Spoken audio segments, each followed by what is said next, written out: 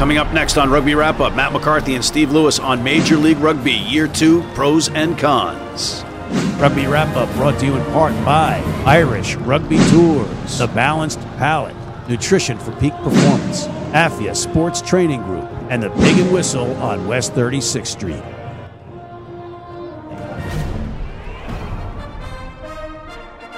Hey everybody, welcome back to Rugby Wrap-Up. Matt McCarthy and Steve Lewis in the Fantasy Sports Network, Studio 34 in Midtown Manhattan, talking rugby, and we are talking rugby in 2019. Stephen, welcome. Good afternoon, Matthew. Great to see you again. Great to be back. Been since last year since I've seen you, as cheesy as that is. Cheesy as that is, indeed. Yeah, all right. So, Steve, big year ahead of us. Nothing bigger than the World Cup, I suppose, right? Sure. So, September 21st, 22nd, I believe, is the opening game. World Cup Rugby in Japan. So every 4 years, obviously, Japan is the venue, destination. It's great. Can't wait. I'm going to be going. USA obviously qualified early. So that's the big target at the end of the year for Gary Gold and his squad and for all things American rugby. So that's probably the premier or the biggest thing happening this year. Yeah, and you've got rumblings overseas about the premiership. You've got whether it's going to be purchased by the owners from the RFU, and you've got Twiggy Forrest doing his Rapid Rugby. But we also have big story right here on American soil, year 2. So we have a first in that it's a second season of professional rugby in the United States. That's correct. Sophomore year, right? Is that the phrase? So Major League Rugby is kicking off on the 26th here in a couple of weeks' time. And so what's new this year? It's really expansion. Last year was 7 teams, sorry. It was won by Seattle in the final against Glendale. They upset the sort of regular season form there. This year, the big thing is the addition of 2 new teams. And those teams are Toronto and New York. That's right. Last year at this time, we were cautiously giddy about the second iteration of professional rugby on our soil. We were a lot of us were wrong picking Glendale, who had but one loss during the regular season in that final. Seattle they were having fisticuffs around the water cooler. They had no coach, and yet they rallied and they won in a convincing fashion in that final in San Diego. So now those 7 teams are still intact as of this recording, and that's a good sign. Yeah, so league needs to grow. New York specifically and Toronto as well are both big markets, and they're both big East Coast markets, which is very important for the credibility of the league to be considered a national league. So the addition of those this year, and then you flesh out the East Coast again in 2020 with New England Free Jacks, a DC team, and an Atlanta team. So now you're going to have a 12 team, which is a viable, credible national league in most of the major marketplaces, a couple of obvious exceptions. All right, so we got, 16 regular season games, which seems like a long season in this climate where there's not a lot of high-caliber players. I'm not taking away from the players. I'm just saying a lot of matches. Yeah, for rugby in this country, that's a long season, and so that will put inevitably some strains on the playing groups in terms of quality and quantity, right? You're going to need 30, 35, 38 players to get through 16 games. And we have that spell during the ARCs where you're going to need players. There's going to be attrition due to injury, but call to the national teams. Absolutely. So the ARC runs right smack bang in the middle of MLR. So it'll go for about 6-7 weeks. So you're going to have 25 or so players away with the national team, and obviously some with Canadian team as well. Right. And actually Uruguay and Chile now have players in the MLR. So all the MLR teams are going to be affected, and it'll be interesting to see which teams manage that, who's actually thought about it pre-season in terms of covering players that they know will be missing. So that's going to be an interesting facet of this, and it's going to be another strain on the coaching staff and, say, GMs for each team.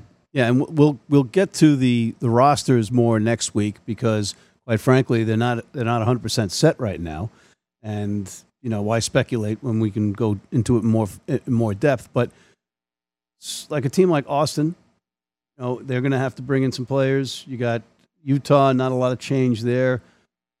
some things are the same, and some things haven't changed a lot. You know what I mean? It's kind of, is that good or bad? Yeah, I think change is good, right? Growth is good. From a competition perspective, change is good because you want different teams challenging, you want different teams coming through. And it's important that in a fledgling league, when you're trying to create a team in any city or town, that you have some success. You know, there's nothing succeeds like success, right? In terms of getting people through the gate, getting a buzz, media. So you want some of the teams that didn't perhaps perform as well last year to have better years. You've got 2 new teams coming in. That's exciting. It's terrific. What's not to like? And we do have 2 players from Rooney in our segment in the studio with us. We have Mr. John Quill and Mr. Derek Lipscomb, which is a pretty good combination of what represents the MLR here. Yeah, 1 full-time player and 1 part-time player, and that's because he's got a job. 1 Nyack guy, 1 Old Blue guy. Yeah, so they're a good cross-section, actually, when you come to when you put it like that, yeah. Yeah, and, well, you're going to, I don't know, are we going to call Quill an AC guy?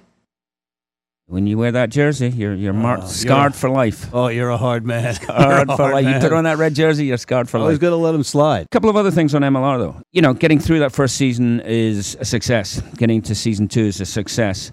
A couple of things that may merit some further, discovery as the season goes on here. A couple of things. We haven't seen a great deal in terms of league-wide sponsorship. So that would be one thing I was expecting more. I thought there might be a little bit more by this stage. Maybe something's on tap. But we haven't seen any great difference there. And the other thing that actually disappoints me a little bit is the league-wide marketing. Lots of good efforts locally by each team in their own market. But I would have expected a more robust, centralized league marketing campaign, and that really hasn't happened with the league kicking off in 2.5 weeks. I think it speaks actually to one of the other, not necessarily a concern, but just something people bring up. The central office in Salt Lake, it's Dean House's commissioner, Nick Benson. So those guys, they've got this thing off the ground, so you got to tip the hat to them. And again, a success. But it would appear to me that the league's central office isn't as well resourced as it might be. So, for instance, in terms of marketing, in terms of branding, in terms of the other stuff, I would feel, or I would expect a more resources to be put towards that and to see more coming out of it. Yeah, and you have other concerns. You have the venues are still a concern. You have Houston building their own new stadium. It's at this time, it's not going to be ready for the kickoff of the season. Right, ready halfway through. Yeah, so doing 4 and 5 or 4 and 4 or something. Will they be playing at that minor league ballpark? They're playing with the Constellation. Okay. Yep. So that's where they had the great preseason buzz last year, and then unfortunately they had to switch to the pitch that wasn't great for the fans, and that was a big drop off for them. Yeah. So I mean, these they're first year teething issues, right? So it's the beta version, whatever. So you got to work through these things. New York are playing at Coney Island. How's that going to work out? That's going to be interesting too. These are not necessarily, but as long as you're moving in the right direction, as long as generally speaking, the venues are getting better, the quality of play is getting better, and the sponsorships are getting more. Media is even more significant. As long as we're moving in the right direction, and we're moving in the right direction with the MLR. Yeah, and certainly the positives there are the some of the TV deals. You got Rugby United New York has an SNY network deal. CBS is back in. ESPN is still there. You've got, I think it was Seattle just re-upped with Roots Sports this week as to produce their matches. So they're coming back, which is a good sign. Yeah, but CBS deal was a 2-year deal, so that's. But they've added matches, and I think there was an out in the contract. Although that's good. Probably the most significant one. There's a national deal. Like this mirrors most other professional sports. There's a national TV deal. That's CBS and ESPN. And then each local team is entitled to do what they want locally. Right. So New York's one is actually the big one because SNY, as you know from other sports, is massive. And the significant part of it is these games will be free to air. So no paywall. Everyone will be able to watch their team in New York, and that's significant. And kudos to them for organizing that. Yeah, that was well played. On that note, we got to take a quick break. We'll be right back with Steve Lewis right after this. If you're in New York City and want to watch some great rugby, have some great food, and some great times, go to the world's best rugby pub, the Pig and Whistle on West 36th Street. If you're just joining us, this is a big match and a big moment as Clijsters toes the line. You know, John, Anderson has really been struggling out there today.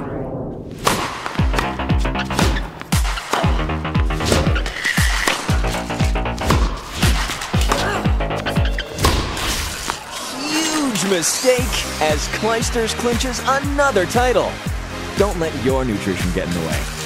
USANA, the official multivitamin of the WTA. And we are back. Some concerns that I've been talking to some people about. Cap skirting, perhaps. Yeah, actually, that brings us back to some of the things that are different. So the salary cap purportedly has gone up from 350,000 to 450,000. The number of foreigners allowed has gone up from 5 per team to 10. Interestingly, Canadians are not considered foreigners for the purposes of that of this league, although the IRS consider them, and Homeland Security consider them foreigners, and visa-wise they're foreigners. But so those are two things there that have changed slightly. Interestingly, player coaches are not within the salary cap. So, for instance, there's been some discussion. Certain teams, You mean their coach's salary is separate from the cap? No. What I mean is you could have a player coach. So you could bring in Ben Foden to New York, and whatever he is paid does not count against the salary cap because he's a player coach, not a player. Similarly in Houston and similarly in other places. Seattle. Guys are designated as player coaches. That doesn't count against the cap. So that's one way. It's not to subvert the cap or beat the cap or cheat or anything like that. I mean, it's good housekeeping, right? You want the best team you can afford and play within the rules to as great an extent as you can. The league needs a salary cap. Salary caps are vital for the survival of new professional leagues. But teams, owners, coaches, everyone's competitive. Everyone wants to work their way around it. So whether it's accommodations, housing, whether it's, well, I'm not saying we're at this stage yet, buying people cars or helping with a mortgage or whatever it might be, all these things, and they happen in the Premiership. They happen everywhere else. It's not an issue unique to America or anything. But yeah, so I mean, I don't see any major issues with that yet. The danger will come when you get a couple of teams who are quantifiably better than the others, or a couple of teams who are really struggling. That's when the pressure on a salary cap comes.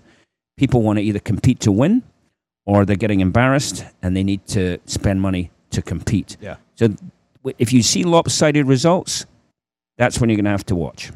All right, Steve, we are basically out of time, but you want to go with quick picks here?